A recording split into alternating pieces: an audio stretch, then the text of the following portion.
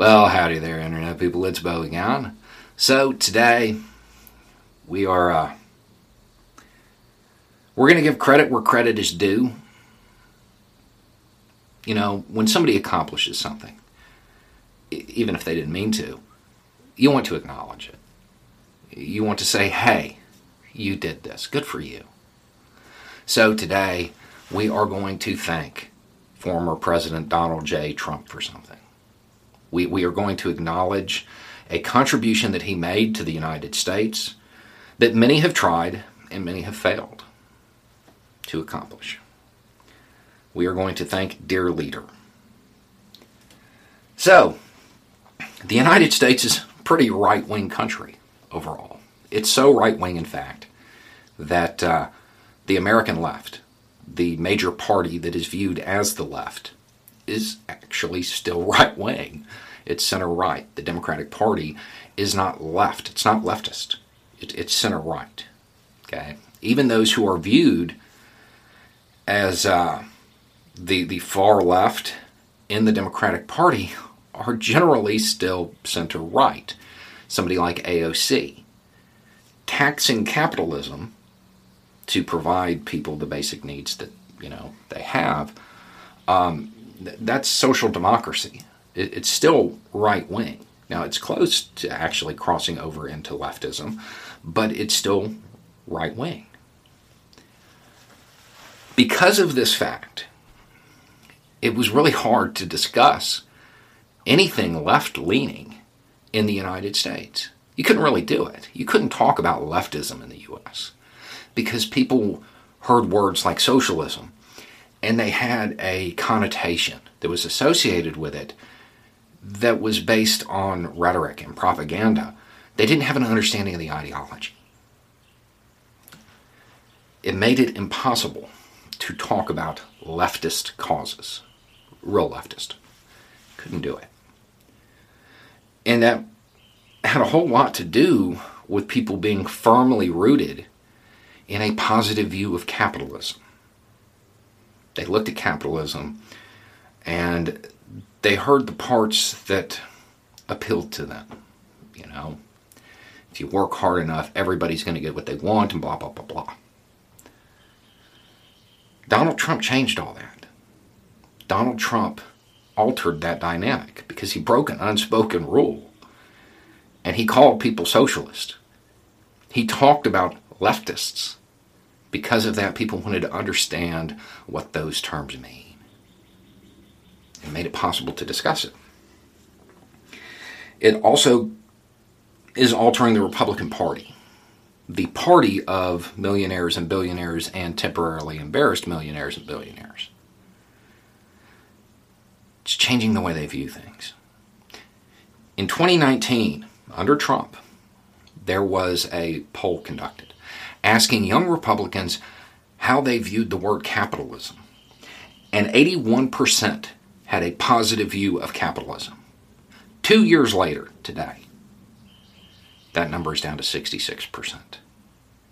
And it's not just a desire to be distanced from that word.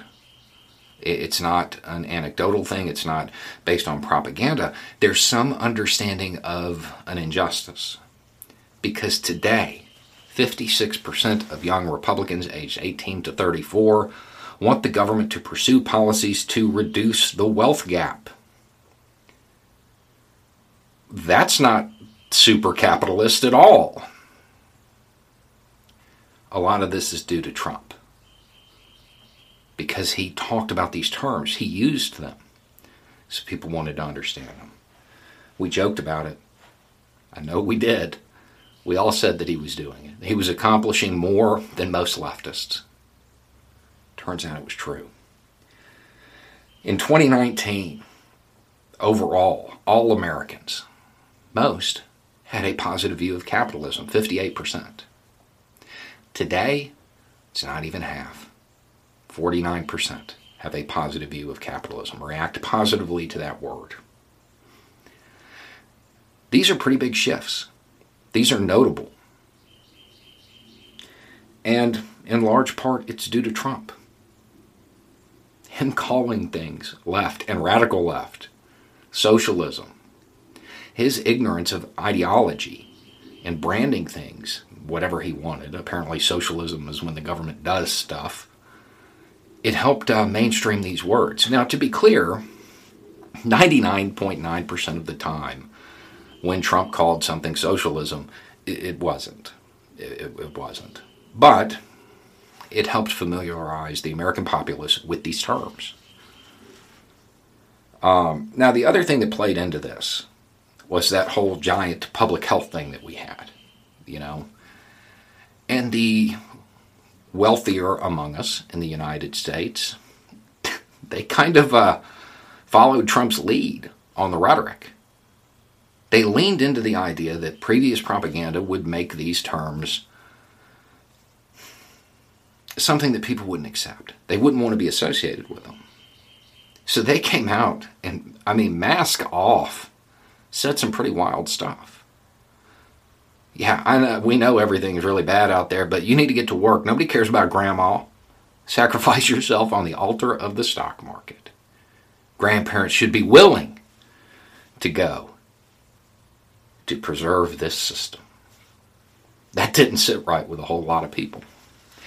That combined with Trump saying that this was the alternative, it helped mainstream socialism. It helped mainstream that idea. He didn't mean to. We all know that. But at the end of the day, when you look at how the Trump years were for the capitalist class, overall it was pretty well. Went pretty well for them because, he did a lot for them with tax breaks and stuff like that. But he helped expose people to alternatives. He widened the discussion by trying to villainize it. Like most things the president accomplishes, he didn't mean to. But at the same time, the fact that 56% of young Republicans want policies to reduce the wealth gap, that's notable. That's something that, it's still going to be right-wing stuff. It's going to be social democracy. But young Republicans are warming to these ideas. And it's because of Trump. It's because Trump put that rhetoric out there. Trump cast himself as the anti-socialist. And because so many people were anti-Trump, the alternative was socialism. And people are leaning into it now. It's interesting. It's definitely worth noting, and it's something that will probably alter the dynamics of the GOP 10 years from now. It's going to be really hard to paint yourself as the party of the working man when people understand that the policies being pursued are those that are designed to keep them where they're at. Anyway, it's just a thought. Y'all have a good day.